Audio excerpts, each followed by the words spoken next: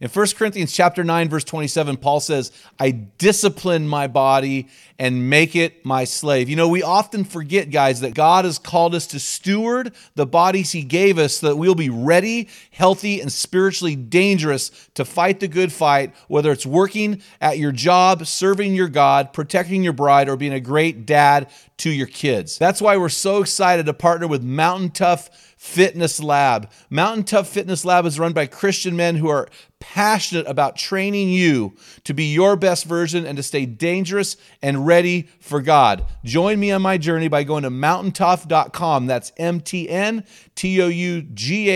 and getting your free 6-week trial when you type in the code ARENA30. You won't be disappointed. Stay dangerous. And I just encourage men, start somewhere, raise the bar to the level of intensity that you're in bondage of sin. You need to have the same level of intensity of accountability to find freedom. It's not the critic who counts, not the man who points out how the strong man stumbles or where the doer of deeds could have done them better. The credit belongs to the man who was actually in the arena, whose face is marked by dust and sweat and blood. Welcome to the Men in the Arena podcast, where we interview specialists in the realm of manhood. Each of our guests is an expert in their chosen field or cause as it relates to men.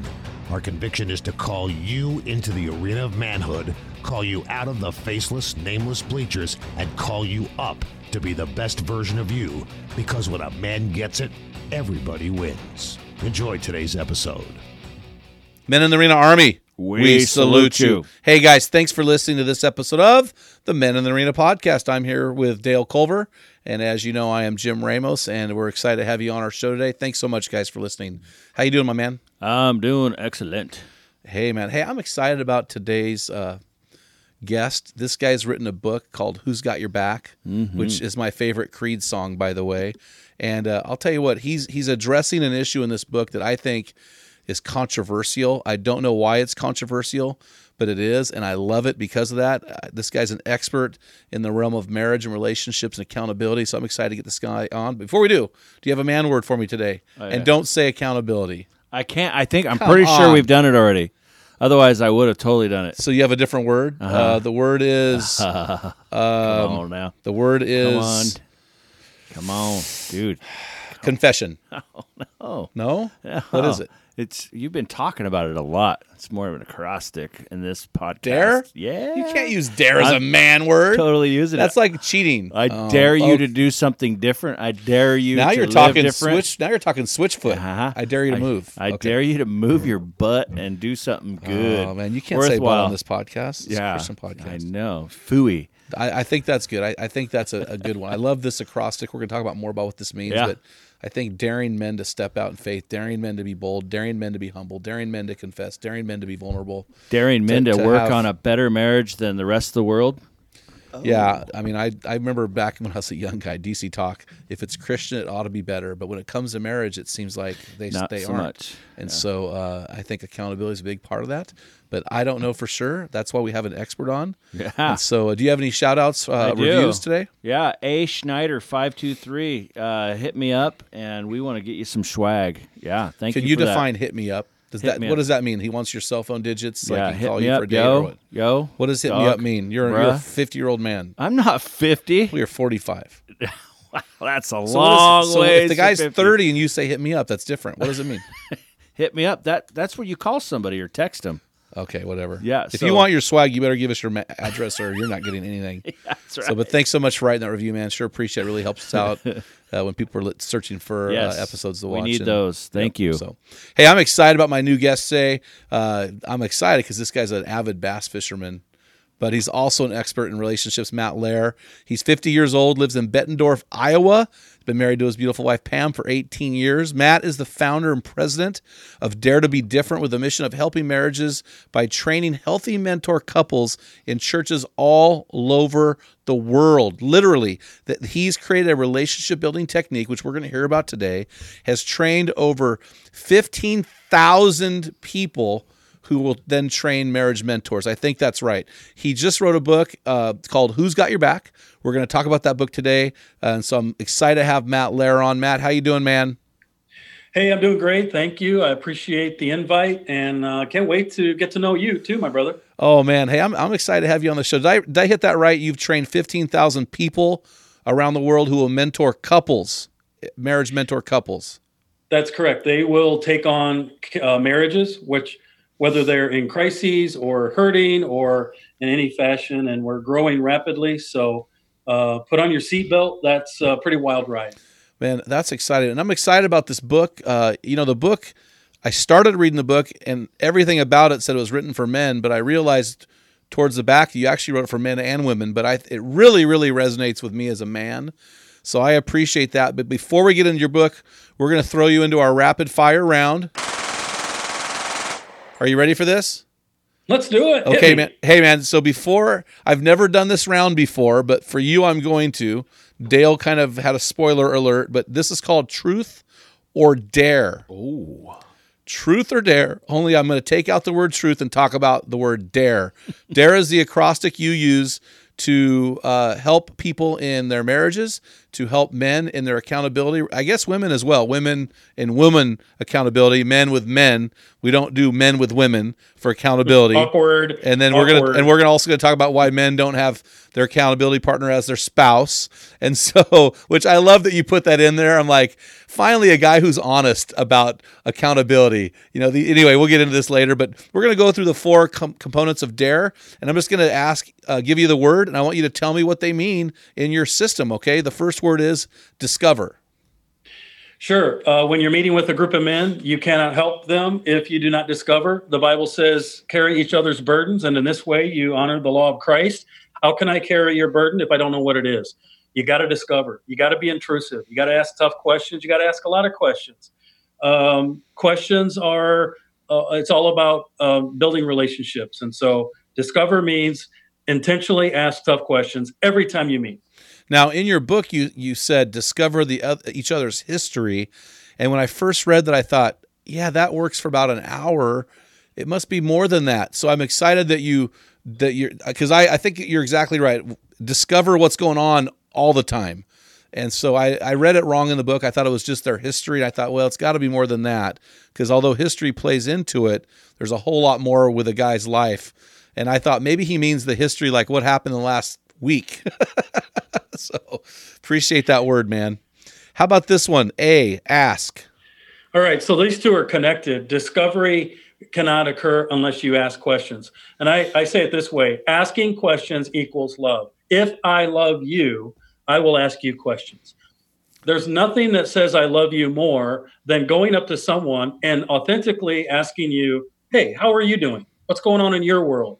And so we've taken that to a very deep, very intentional way. And I actually have to train people how to do this. This is kind of bizarre. But I want you to think for a second, how do you behave with do you know someone at work who's a jerk? Do you know a jerk at work? And Dale, you got to be careful here because you're sitting right across from your, you're pointing your finger. I pointed first. What do we normally do with jerks? We avoid them. We avoid them. We don't talk to them. He does. And so I'm like, wait a minute, time out. What if you went up to the jerk once a day and you asked them an authentic question about their life? What would happen to that relationship? And by the way, who's asking the jerk any questions that are authentic? Nobody is. So we found this power of questions. Jesus himself asked over 88 questions in Scripture. Matter of fact, if you look closely, often he would ask and then he would teach. Whoa, is that profound? Mm-hmm. So discover what's going on. Asking questions becomes one of the most relationship building and most powerful things we can do in ministry.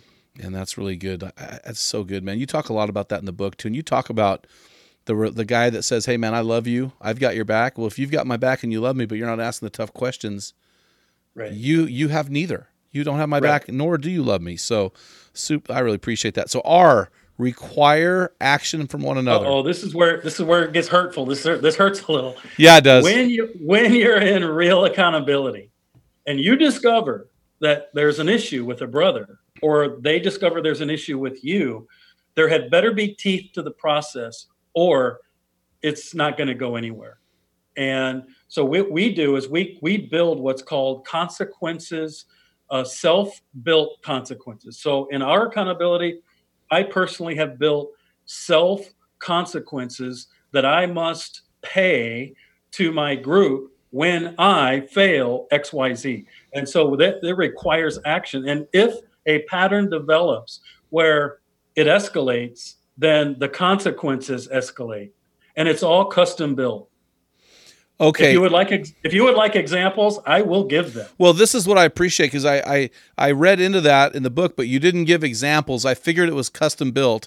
Now, I know in your book you're pretty open about your past struggles with pornography. Give me some require action about pornography. Perfect. So to be really clear, I had a pornography issue, which eventually I had to admit was an addiction. Okay, that drawing that line where a man will go from I have a problem to I have an addiction it's to me it was extremely scary and petrifying. But I had to do it. I had to admit it. I had to be honest. Through a freedom ministry that helped me escape it, which praise the Lord today, 100% free of pornography for maybe 3 or 4 years. In my group, a long-term success plan is every week to discover how the last 7 days went, ask tough questions about the last 7 days, and here it is, require action. So we've agreed in my group that any infraction, whether it's looking at porn or masturbation, one time, $50. Now, for some people, $50 might be a drop in the bucket. In my life, it's not. So that's a stinger. If it continues to happen, the next level consequence is they call my wife. Whoa. So you have these ratchets of consequences. And I will say in a few years, I've probably had to shell out times. I had to shell out $50. And here's the thing. If there's no cost for the failure, then will you take it seriously? If there's no consequence, by the way, this is all self-built. Nobody's beating me up. Yeah. I want to be pure. I want to escape bondage. What's it worth? What is freedom worth to me? And so the group of guys I'm with, this is it. I really appreciate that. And as I shared before our interview, that is where my accountability relationships are lacking. There's no action required, and then there's none of the E here, which is evaluate progress. Can you walk us through that? Yeah. So when you meet with a group of guys, you discover, you ask, you require action, and then you evaluate, are we on the right path? Is this accountability, is it effective? Is it working? Does one of the guys need kicked out of the group? Do we need to completely disassemble the group? And do I need to go find another group? Because this is my lifeline. This isn't personal. I have no ill feelings if a group doesn't fit, but this is my lifeline. And so I'm evaluating the effectiveness. I'm evaluating that we're on the right track and we're doing it right. And I'm evaluating whether or not this is the right group for me. Matter of fact, it's interesting you asked this. I just got a text. I met with my group today about an hour ago. Just got a text from one of the guys in my group. Here's what he said. Matt, I'm concerned that our group today session was too focused on one guy's issues at work and not enough about accountability. I think we need to bring this up in the next meeting and put a stop to it. High five, brother. Wow. High five. So here's a question. I have a paradigm, and I'm just realizing your book is breaking through that paradigm. When I think of accountability, I think of me and one other guy. But you're saying that you have an accountability group. If I could match, if I could draw it up perfectly, I think one-on-one is the best. Okay? You meeting with one man is the best because less distractions, more time, the more you add to the group, the more time each person is going to need. And you can hide behind numbers. You can get 3, 4, 5 guys. You can hide behind them, let them talk it all out. And then they come to you and oh, I'm good. And then everybody goes home. And for 4 years, nobody knows that you're a full blown addict to something. And they don't even know. it's hard to escape that with one-on-one. But I like, for me personally, 3 or 4 is my max. Okay, good. And so right now I'm actually in 2 different groups. One is a accountability only group, and that's 3. And then I'm in a Bible study, which is 5. 2 different groups, 2 different purposes. A Bible study is not accountability. Accountability is not a Bible study. You can put them together, but in my world, I have them separate. Okay, so walk me through the group setting. So walk me through the DARE acrostic, DARE, in the setting of 2 or 3 other guys. How does this hour-long or whatever, hour-and-a-half meeting work? Yeah, so we have what's called a check-in sheet. There's like 26 questions. We all have it printed. And we meet at a restaurant. We order our meal. We sit down. And we have decided that right out of the gate, we're going to pull out our sheet and we're going to go through these 26 questions every single week. And we don't deviate. Half the questions are based on a positive, godly man's action. And the other half is based on the sinful things that we're battling. So, for example, the first 3 questions: how many hours was I in the Word this week? It talks about health. Did I eat healthy this week? Yes or no? Scale of 1 to 10. Did I exercise this week? These are all positive things to help a godly man internally and physically and spiritually. Then we get into the negatives. Did I masturbate last week in the last 7 days? If so, how many times? So we don't. It's not a patty cake. Talk about these are deep. These are deep questions. Yeah. I'll never forget. I was at a restaurant one time with a guy really struggling in his life, and I looked at him and I said, "I got 2 questions for you, brother. Number 1, are you looking at porn? And number 2, are you masturbating?" And he just started to weep, and he said, "I'm addicted to both."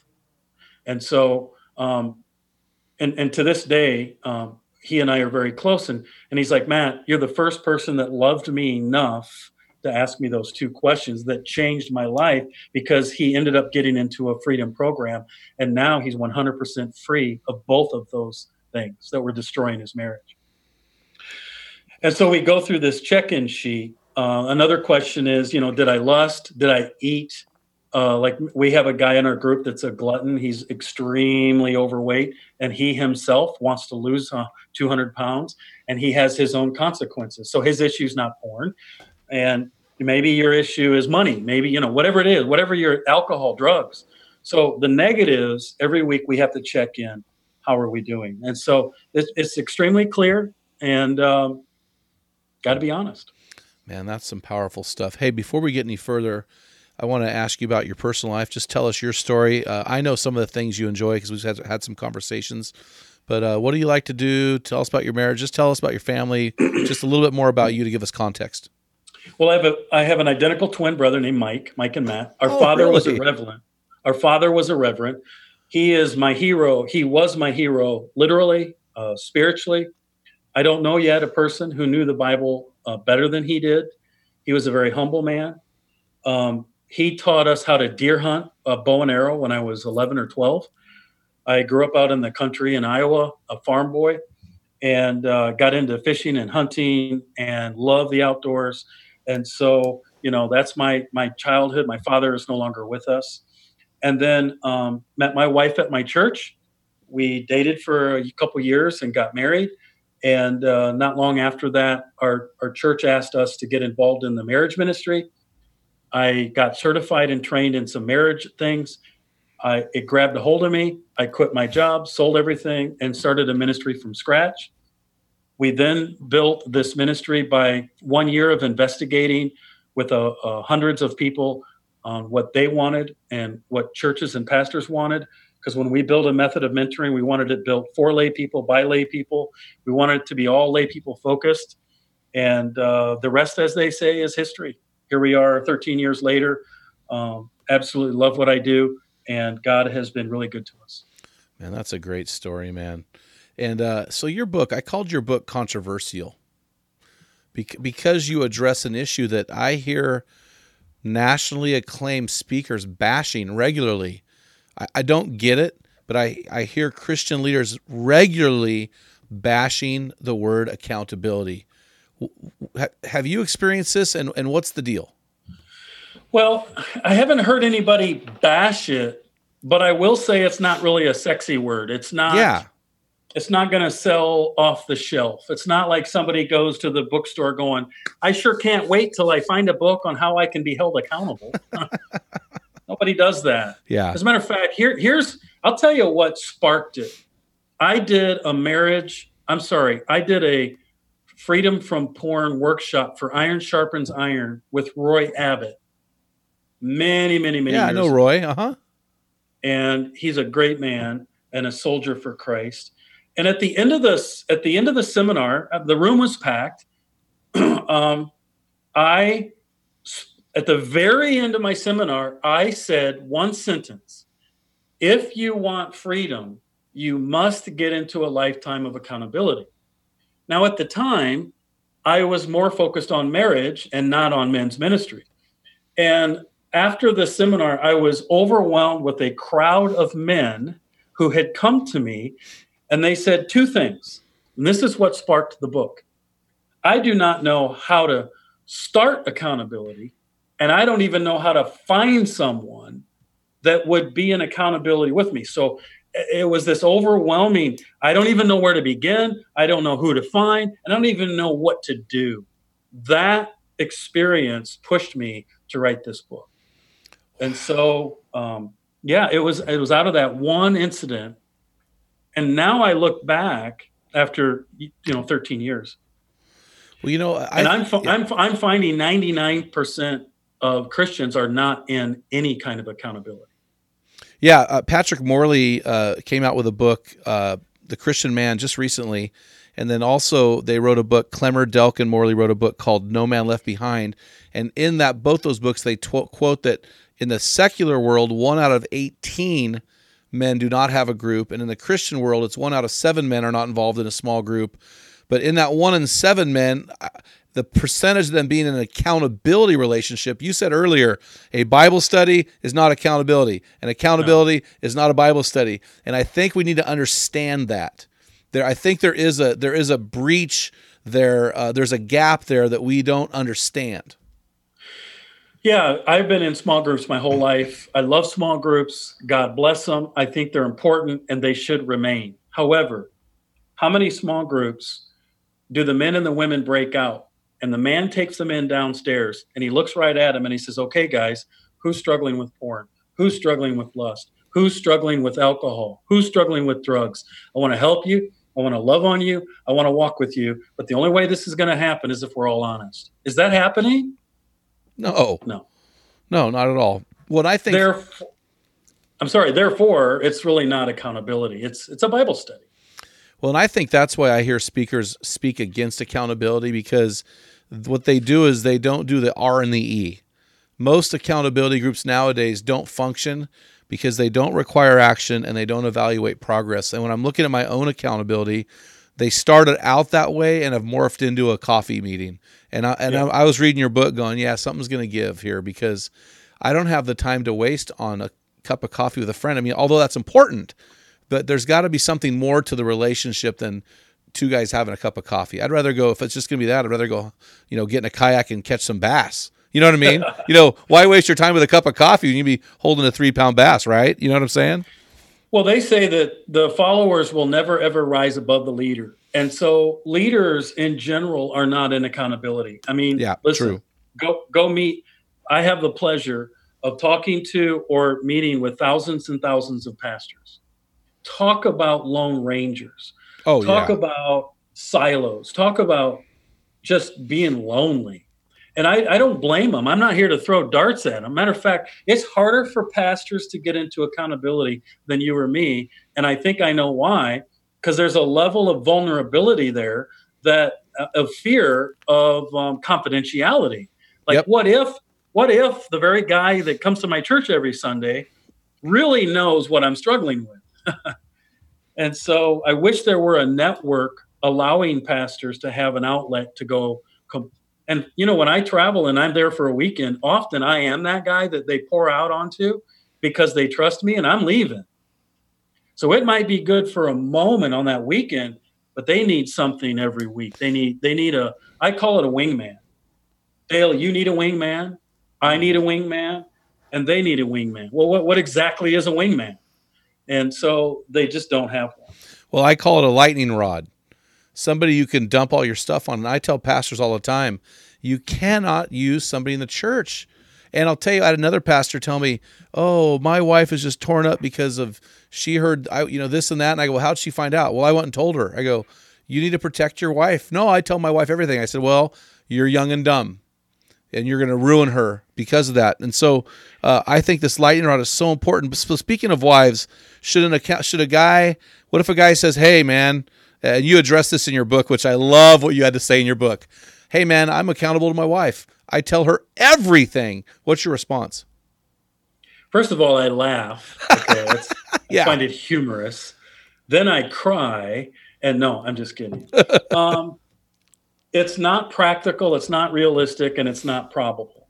And if you were to go to 1,000 men and say, hey, the only way this is going to work is you gotta tell your wife everything. See you later. Good luck. That plan's going to fail.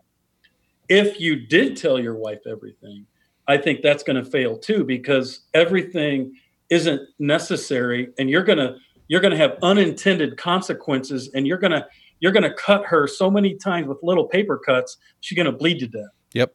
Uh-huh. So I do think this is the $1 million question I get, is when I'm in accountability, at what point does the wife need to come in? At what point does the wife need to know? And listen, the answer is that's a case-by-case discussion. True.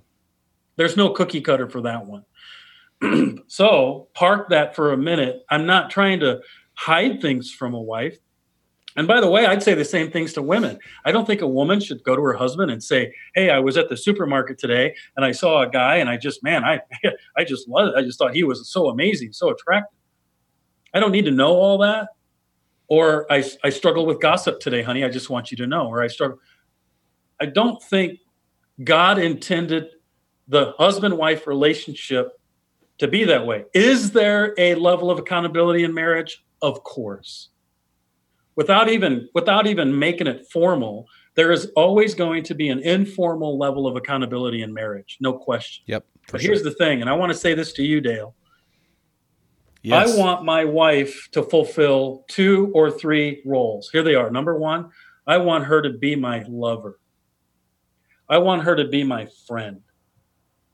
I want her to be my helpmate, my lover, my friend, and my helpmate. So not my supervisor, not my judge, not my jury, not my accountability partner. I want her to be my friend and my lover and my helpmate. I want to be her friend, her lover, and I want to be her leader. And all of a sudden, the intimacy really starts to appear. But if you're dumping every little sinful, minor or major thing out every day, it damages the friendship, the lover part, and it damages the relationship. Yeah, and I think a lot of guys would struggle with telling their wives everything that's going on in there. It could do a lot of damage for sure. Hey, I love how you start out your book. On page 13, you said this. I agree with it wholeheartedly. You said a decision to follow Christ doesn't immunize us against the strategies Satan uses to distract us. Without accountability, without a human to whom we answer, it's easy to go astray and justify our actions. We all have blind spots. We can excuse ourselves or find ways to justify our actions, but God knows. And I have found something that's alarming, and I know you have too, because of your work with marriages. I have found that, men in the church who say they are Christians, I have found them, generally speaking, no better than men outside the church. I have found marriages in the church statistically not better than marriages outside the church. And I think a lot of it doesn't come down to whether you're claiming to be a Christian, but I think a lot of it comes down to how devoted you are to it and how fully devoted you are to becoming your best version in Christ through what the Bible says. What are your thoughts on that quote from your book? Well, obviously I agree. I agree with myself.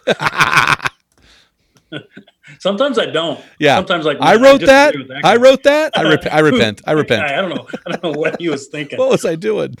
Secondly, did you read or come across the part in the book, the analogy that Satan is the bow hunter and you are the buck? Yeah, because I laughed when you said effective range is like 20 yards. 30 yards. In Oregon, we shoot out to 100 because it's different than these tree stands you guys hunt in.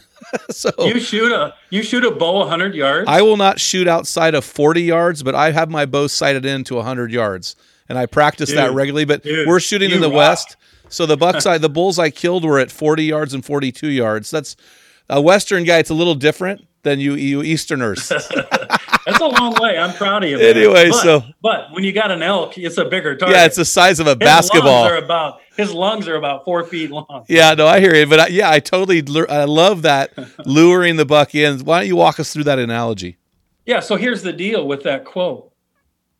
I personally don't care how spiritual a man is.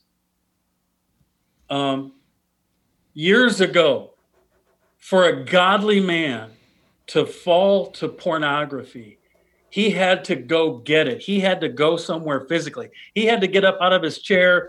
He had to go to a store. You know, when I was in my teens, when I was 20, 25, I didn't have a cell phone. I did not have the internet. I'm 50, so I was the before and the after internet guy. And so I didn't partake in those things. The barrier between me and all of that was wide enough where I stayed away from it, but not anymore. Today, the game has changed. And so the deer stand is now 20 yards, 10 yards, 5 yards away from the godly man every minute of every day. And it's his free. His cell phone is one click away. And that makes that man vulnerable. The godly, the spiritual, the evangelist, the senior pastor of a mega church. And you're the big buck. And the greater of a spiritual stature you are, the greater the buck. And the deer hunter, Satan, you're the one he's coming after. So for any of these men to say, I don't need accountability, I'm good. I'm like, brother, if you only knew. If you only knew. And so that's the thought. We all have blind spots. And I pray that until I die, I don't forget this and that I am vulnerable to a group of men every week for the rest of my life. Well, and you hunt in the East where tree stands are prevalent. In the West, it's not tree stand hunting. Not a lot of guys do that. You know, and when you're in a tree stand, you're elevated, so you're in a natural blind spot. You know, the Bible says in 1 Peter 5:8, your enemy, the devil, prowls around like a roaring lion looking for someone to devour. Well, where's he prowling around? You know, he's prowling around looking for the strays, looking for those who have wandered outside of their natural viewpoints and vantage points, and it's really dangerous. Hey, we're going to come back. We're going to hear from our sponsor. The Men in the Arena is a nonprofit organization with the mission to inspire men towards becoming their best version and changing their world. Every man in the arena matters. Our Men in the Arena closed Facebook forum for men is a great way to dialogue about manhood with men from around the world. There we have lively discussions on every topic of manhood imaginable. Join that group today. Because of the passion to see men get out of the bleachers and into the arena, Jim wants to offer some powerful resources to all men who visit our website at meninthearena.org. Give us your email and we'll send you a free PDF version of the Field Guide. It's Jim's 365-day bathroom book for men. It's the study of manly words in the Bible, illustrated with great stories. This is also a great resource for all our arena men. We'll also add you to our weekly equipping blast, including Jim's personal blog, prayer requests, and weekly boots on the ground mission. Men, the stakes are high. The pressure is on. Do you hear the roars of those you love and those anonymous voices in the bleachers pleading for you to enter the fight? Because when you get it, everyone wins. Now, back to our episode. Hey, Matt, a question now. On page 35, you're talking about Satan, and we're talking about prowling around like a roaring lion. On page 35, You really identify one of the ways that he comes after us. And the section of this book is called Secrets Destroy Lives. And in that section, you write, and I quote on page, you write, secrecy binds you and controls you. Once you expose your secrets to another human being, the chains break and you are set free. Then on page 37, you write, that which you conceal enslaves you. What you reveal enables you to overcome. So my question, Matt, is how does confession lead to freedom, and why do we avoid it? Well, like the Bible says, share each other's burdens with each other, and I believe that that's the step one. Step one is being honest and being earnest. Secrets are like a fungus, and fungus grows in the dark. But when you open up the light and you pour light onto fungus, it dies. That's step one. And keeping light on the fungus, keeping, like if I met with you, Dale, every week, and I said, hey, Dale, last week, man, I was in the gym working out and lifting weights. And man, this girl came in and she was really attractive. And my eyes popped out of my head and I should have walked away, but Dale, I didn't. That right there is shedding light on the fungus when it's not it's really small. But if I don't share it with you, Dale, and I keep it secret, what's going to happen next week and the next week and the next week? And it grows. And this is how I say it. Undealt with secrets in a closet will grow to the point where they blow the closet door right off the hinges and they ruin your life. And if you don't believe me, ask Bill Clinton, ask some of these evangelists, ask these great men, King David of all people. It blew the door right off the closet. And if it could happen to them, I just wrote a sermon not long ago, I think you'll like this, Dale, called One Step from Stupid. Every man is true. One step away from stupid. Now, Dale, be careful. I didn't say you're sitting across from stupid. I said you're one step away from stupid, which could mean the same thing. We got to be clear here. I would never call Jim stupid. Come on. I'm only one step away from stupid. Well, that's really good, man. Well, so, here's one of the things I think guys get caught up in. They get a little deceived here. Is that guys go, well, whoa, I am in an accountability relationship. And I look at some of the relationships I have in the weekly meetings I have, and I go, well, this is definitely not an accountability relationship. So can you walk us through, because I think there are guys out there thinking they're involved in accountability, and they're not. And you address this on page 10 of your book. What is not accountability? So when you mentor someone, a mentor, like I'm all for mentoring. I'm all for discipleship. Sometimes I'll speak to a pretty high level godly person and he'll say, oh, I'm in accountability. I meet with John every week. I'll say, okay, what's the nature of your meeting? Well, I've been mentoring him. Oh, well, that disqualifies you from being in accountability, because how many mentors do you know that confess their sin to their student? How many teachers do you know that tell their students, hey, before I teach you today, let me tell you what I struggled with last night before I went to bed? So the nature of that relationship is not accountability. If you're in a Bible study, which we talked about, you're not in accountability. A parenting son relationship, I just talked to a dad recently. I highly doubt the son is going to tell everything to the father. I just highly doubt you're going to be the guy. Yeah. It needs to be what I call an equilibrium, that you and that other person are on some kind of an equal plane in your life so that you both feel comfortable sharing the details of what's going on. That's really good. And I apologize, Matt. I said page 10. I meant chapter 10. That's okay. And then here's the other thing. You talked about a mentor, a father, son. I think another one is, and here's where I'm really wrestling right now a little bit. Not wrestling, but I'm realizing that an accountability partner that has morphed into a guy you're so comfortable with, you're just hanging out with, that's not accountability. When do you teach guys that their accountability partner has morphed into something that either needs to change or be cut off completely?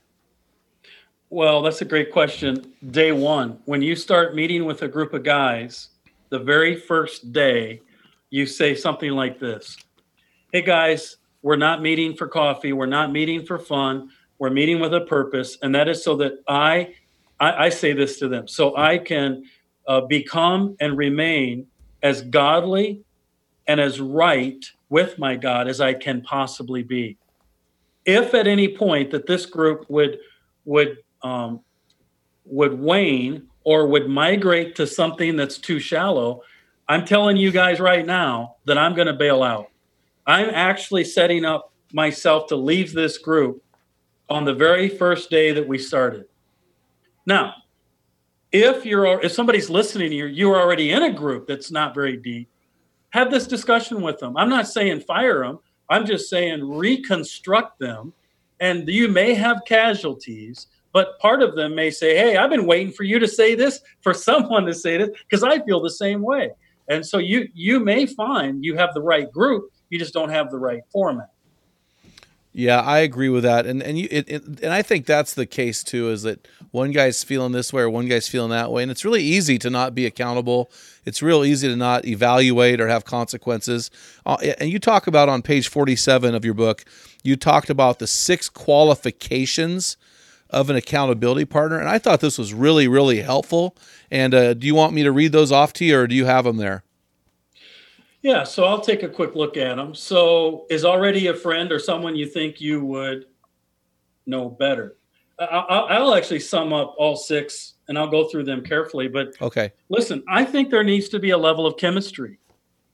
Like Dale, I like you. You hunt. I'm in. I don't even know much more about you. I'm in. Let's go kill something, and then let's hold each other accountable. One of my closest friends right now is he's an outdoorsman all the way, and he and I will go on a bass fishing trip for 4 days, and we will stay in a tent together. We will float down a river together. We stink together. I mean, can I say that? Yep. 3 days without a shower. But you know what? I trust him. There's a chemistry there. I think that's important. I don't think you're going to pour your life out to someone where there's not some form of chemistry. Appears to have a strong commitment to God is number 2. Someone you can trust. Number 3, they want to grow spiritually. Number 4, that has to be there. Yeah, for sure. Number 5, they're willing to meet weekly or biweekly. And number 6, they love you enough to challenge you. And they love you enough and they love the process enough to let you challenge them. That's 6 huge. qualifiers. That's huge. Well, one of the things I go by when I'm looking to hire is I call them the 4 C's. Their personal character, their competency, like are we at the same level, right? Similar. Their commitment to X or Y, and then the chemistry. I think chemistry is really, really important because you need to be able to connect with this person relationally. So that's really good, man. So is there one there that you think supersedes the others? Well, for me, chemistry is number 1 because I've had guys say, well, my buddy that I really like is kind of a new Christian. That's okay. He doesn't have to be a superstar. Here's my question. My question isn't where is he spiritually now? My question is where does he want to be? Yep. And if he wants to be a rock star for Jesus Christ and you want to be a rock star for Jesus Christ, you're going to be a good fit. But the chemistry, man, you can't make it. You can't create it. It's either there or it's not. Yeah, that is a true statement. So I know you talked about this a little bit, but when do you know it is time to move on? Like you've chosen the wrong person or this relationship is no longer an accountability and it's not going to get there. At what point do you choose to move on? I've probably had that happen 4 or 5 times in my life. One time I had the perfect match, and then we added a third guy, and the third guy was like oil and water. He was oil and water with me more than the other guy. But all of a sudden, I found out he was lying. He was messing around with lots of women and all kinds of stuff. And when we confronted him, he didn't like it. And so I said, hey, I'm out. It's over. I'm not going to meet anymore. Another time, it was me and one guy, And it kind of like, there was not any one thing. It just kind of became too much about coffee. I didn't really feel that we were growing or challenging each other. Sometimes I would sit back and test him and say, okay, I'm just gonna sit back and see if he's gonna get into my grill. I'm just gonna sit back and see if he's gonna say, hey Matt, now tell me what's really happened. And he didn't. So over time, I'm like, this isn't the right fit. So how did you test him? Did you tell him some dark secret to see if he did something about it? No, I tested him by just saying nothing, wondering, is he going to inquire? Is he going to ask? Is he going to get into my life at all? Because if I'm not on his radar, this is not going to be a good fit. Well, you talked about getting into my life, getting into my grill. On page 82, you wrote this in your book, and I want to address this quote. You said, if you want to grow and accomplish great things, you need to learn to accept rebuke. With an accountability partner, the idea is simple. And you mentioned this earlier in the podcast. If you love me, you'll look out for me and confront the self-destructive areas in my life, and I will do the same. How does accountability unravel when partners are unwilling to do that? Well, King David says it best. He's one of my favorite people to study, and I'll tell you why I love King David so much. He is an alpha male. He's an outdoorsman. I know that guy would have been a great bass fisherman. With a spear. The other reason I can relate with him is he had struggles with attractive women or, lust. And, David is not this perfect, polished, I'm so perfect and righteous kind of guy. But I tell you, in Psalm 51, David became broken and repentant. And here's what he said. A king, he was a king of all people. He said this. He said, let a righteous man strike me. It is an oil upon my head. Let my head not refuse it. This is so poetic and beautiful. He's saying, Dale, would you strike me, confront me, rebuke me? And this is exactly what Nathan the prophet did to David. He's saying, man, I'm opening myself. Would you strike me? Because it is a healing ointment on my head, and let my head not refuse it. Let me receive it as if it were a lifeline. So with that, I think being able to confront someone in love and being open to being confronted it's just riddled with godly blessings. It is so rich and so wonderful. I remember one time confronting a guy very harshly, but I don't want to give all the details because it doesn't matter. I'm not a harsh guy. I'm very calculated. I give a lot of love and mercy and grace, but all this, sometimes you got to take the gloves off, right? Yeah.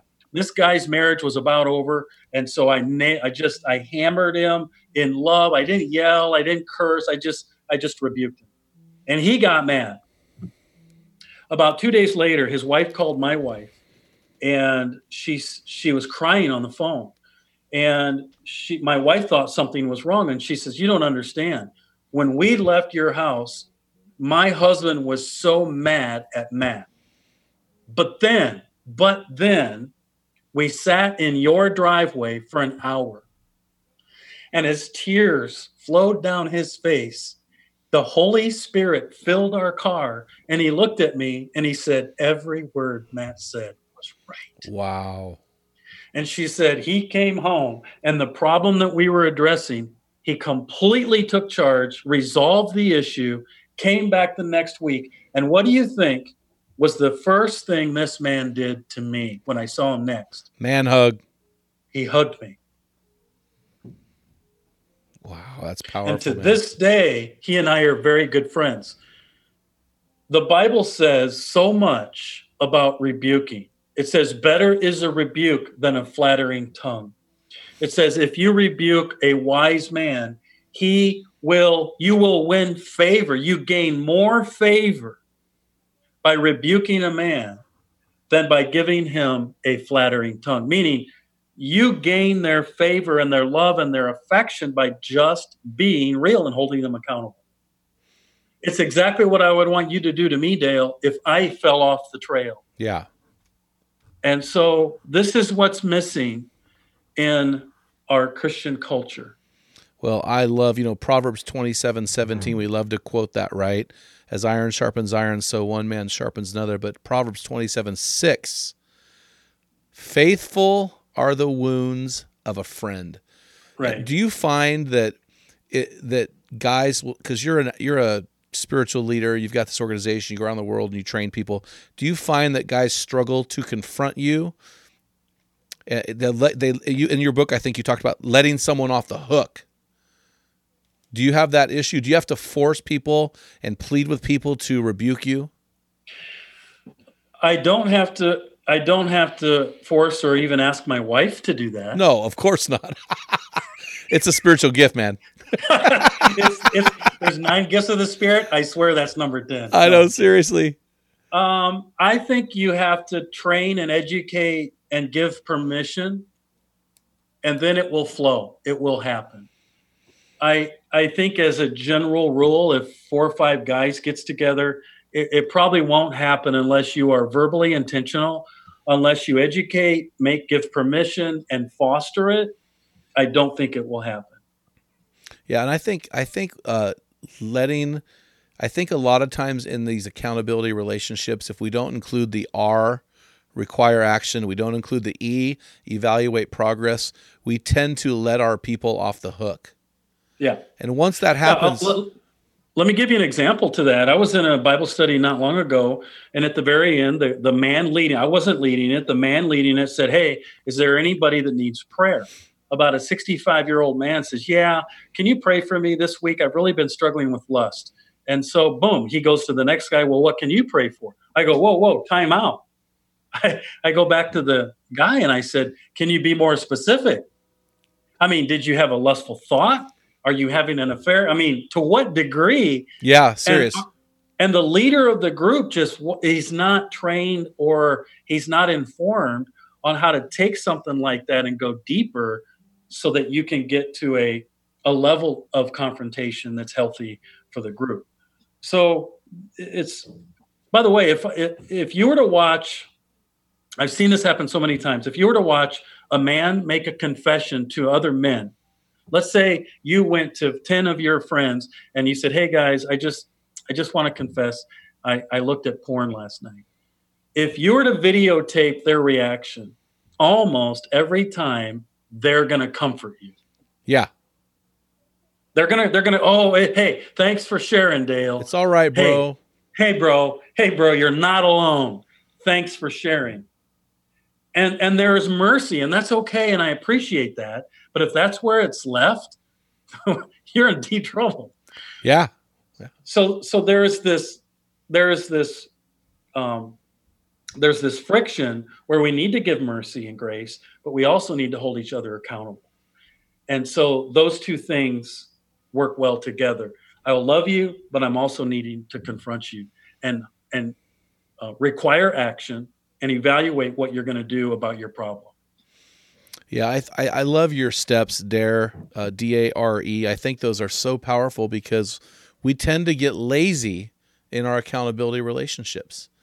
We get lazy and we let guys off the hook. And then I think also I think you said something really powerful in your book, Matt. It was one word and you just kind of let it slip out. But I highlighted it, circled it, sharpied it, emboldened it with my pen, highlighted, because I thought it was so powerful because a lot of times you hear guys say, "Yeah, that's my accountability partner." But you said in your book on page 103, "Recently I added to my arsenal," there's my word that you put in there, "my arsenal of accountability partners." So when you think about accountability partners, we are not talking about one man alone with you. You're in full-time ministry. We're talking about multiple guys in your arsenal of accountability partners. How does that work for a man with a 40-hour-a-week job who's not a full-time ministry guy? It has to be intentional. Yeah. It has to be a lifeline. Men have to wake up and say, "I need that like I need oxygen. Yeah. If I don't have that, I will suffocate and I will perish." During some very intense times of accountability, I'd go away on a weekend. I'm gone about every other weekend, teaching, training, preaching, training.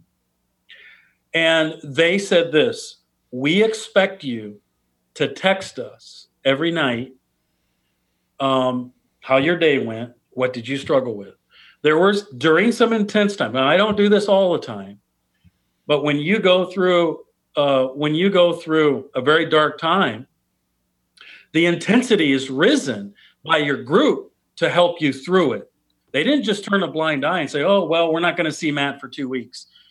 So even when I was gone, they were right there with me. And again, it all has to be intentional.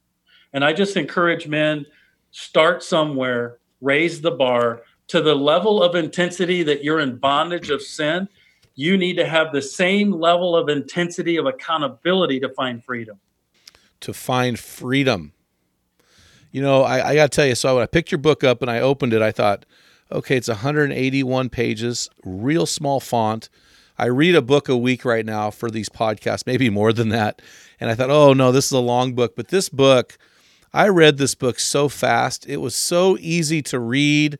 It really flowed. You spoke to the common man. You know, you spoke to men who are normal guys, and a lot of these guys don't read books. I thought it was a real good book for anybody to read. I really would recommend it. I love the topic.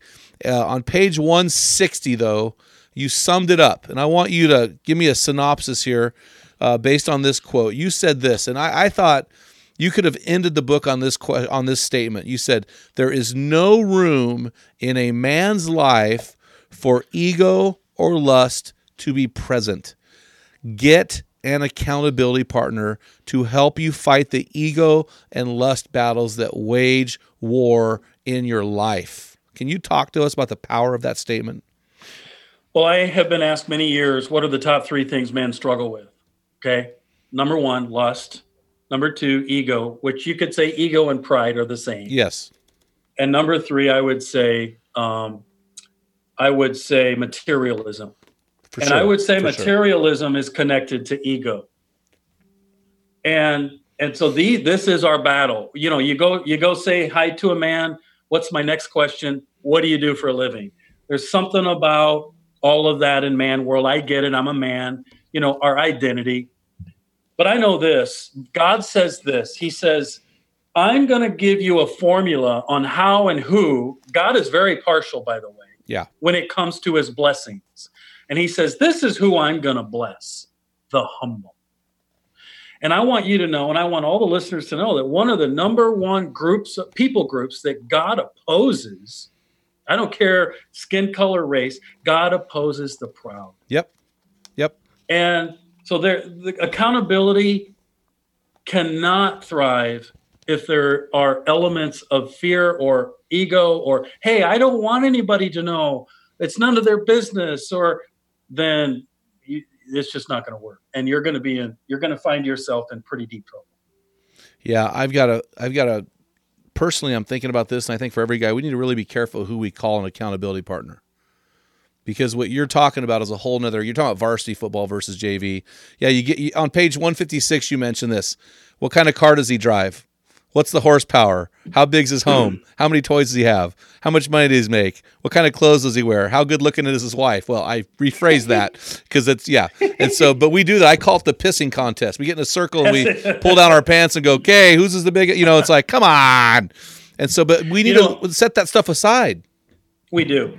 It's funny you say that because I just ran into a guy last week at my church. And I know him. He's a pretty wealthy guy, about my age. And he really wants to get together with my wife and I, and we may. But on the way home, I looked at her and I said, I just don't think that guy and I will ever be close. And she said, why? I said, well, in the first 10 minutes, here's what I learned. He has a Lamborghini. He has a huge house in Florida. He has a 40-foot yacht. He has 54 houses he built. He literally worked all of that in the first 5 minutes we were chatting. I didn't solicit any of it. I wanted to look at him and go, I got a Ford. Yeah. I don't know. It's an 08. It's before Bluetooth. I didn't know what to say. And I'm not knocking him. And I do think there's something inside of him that's drawn to God. And I want to tap into that part. But listen, man, if you're a guy, well, let's throw all that off and say, hey, guess what? Here's who I really am. I'm an insecure, I'm a broken, sinful, insecure person that without Jesus Christ, I am nobody. Let's start there. Well, and Jesus, who is the ultimate alpha male, in fact, Yeah. he's the ultimate alpha and omega.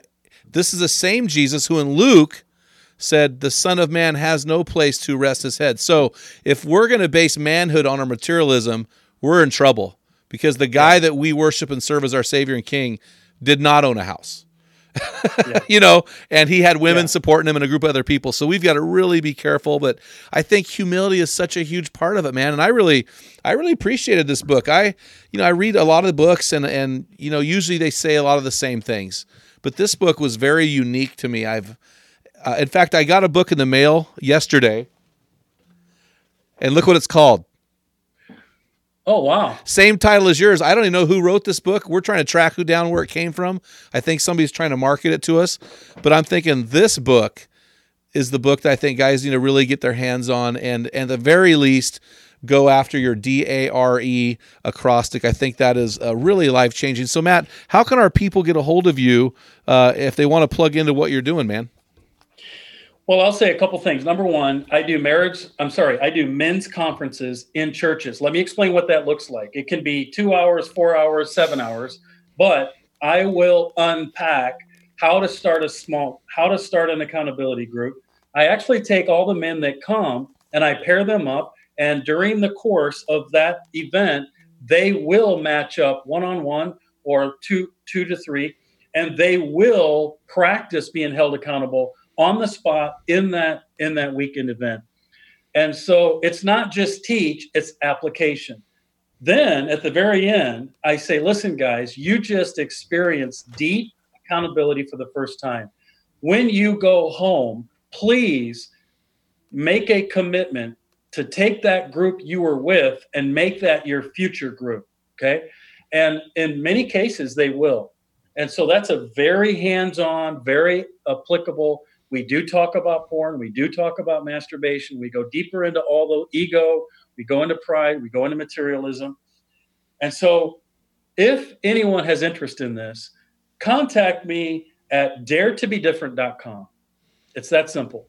My email is there, matt@daretobedifferent.com or matt@loveandrespect.com. Either one. I'm available at both ministries.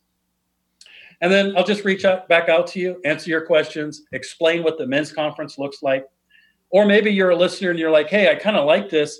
I'd like to be a marriage mentor. And I'd like to bring this into marriage mentoring with my spouse. Same thing. Contact me, matt@daretobedifferent.com or matt@loveandrespect.com, and we'll take it off from there. Man, I appreciate that, Matt. Thanks so much for taking the time today and sharing your wisdom and knowledge. And really, this is a boots on the ground book. And guys, speaking of boots on the ground, we want to get your boots on the ground. Don't just walk away from this and thinking you're off the hook. We have our weekly boots on the ground assignment. Here's yours. We want you to add one more to your arsenal of men. If you have an accountability partner, we want you to look for another one. Or if you have a situation where your accountability partner or your accountability group needs a little fresh fire, we really want you to look into Matt's book and his DARE acrostic, which is discover what's going on in that guy's life, discover his history, discover anything you can, dig deep in this guy and discover by asking tough questions, and then requiring, after those questions, which is your R, action from each other, and E, evaluating the progress. You heard it all on this podcast. Guys, get out there and do it. Get your boots on the ground. And we'll also post our boots on the ground action item in our weekly equipping blast that you can get to by subscribing at meninthearena.org. You can also grab a free PDF version of my Bathroom Book for Men while you're at it, and then head on over to our Facebook forum and join thousands of men from around the world in our daily discussion about what a man is and does. Did you guys know Men in the Arena is a nonprofit crowd-funded organization, and we exist to inspire men to become their best version? Because of guys like you and generous champions, financial champions, we are able to offer for free this podcast, our forums, and all of our resources to missionaries and men in underdeveloped countries. You can find out more about how to support us at meninthearena.org. Until next time, feel the wet sand on the arena floor. Hear the deafening roar of the crowd. Taste the sweetness of victory. Smell the stench of battle. Get in the game. Get dirty. Get accountable. Grind it out. And Be a man. Men in the Arena. If you hunger to be your best version, join us along with thousands of men from around the world. Check out our Men in the Arena forums. You can join on Facebook or on our website at meninthearena.org. While you're on our website, remember to pick up your free electronic version of Jim's Bathroom Book for Men, The Field Guide. It's a daily study of manly words with epic stories in the Bible. Thank you for listening to this episode of the Men in the Arena podcast. Remember, when a man gets it, everyone wins. what type of dad are you? Guys, in my 35 years of ministry, I've noticed that guys basically fall into two categories. And in those categories, there are 4 types of dad, or 4 phases that you pass through as a dad. We just dropped an amazing quiz to help you discover what type of dad you are. Find out what type of father you are and get our custom resources fit to meet the needs and the questions you are asking. Head on over to meninthearena.org. Join 20,000 men from around the world and find out the type of dad you are.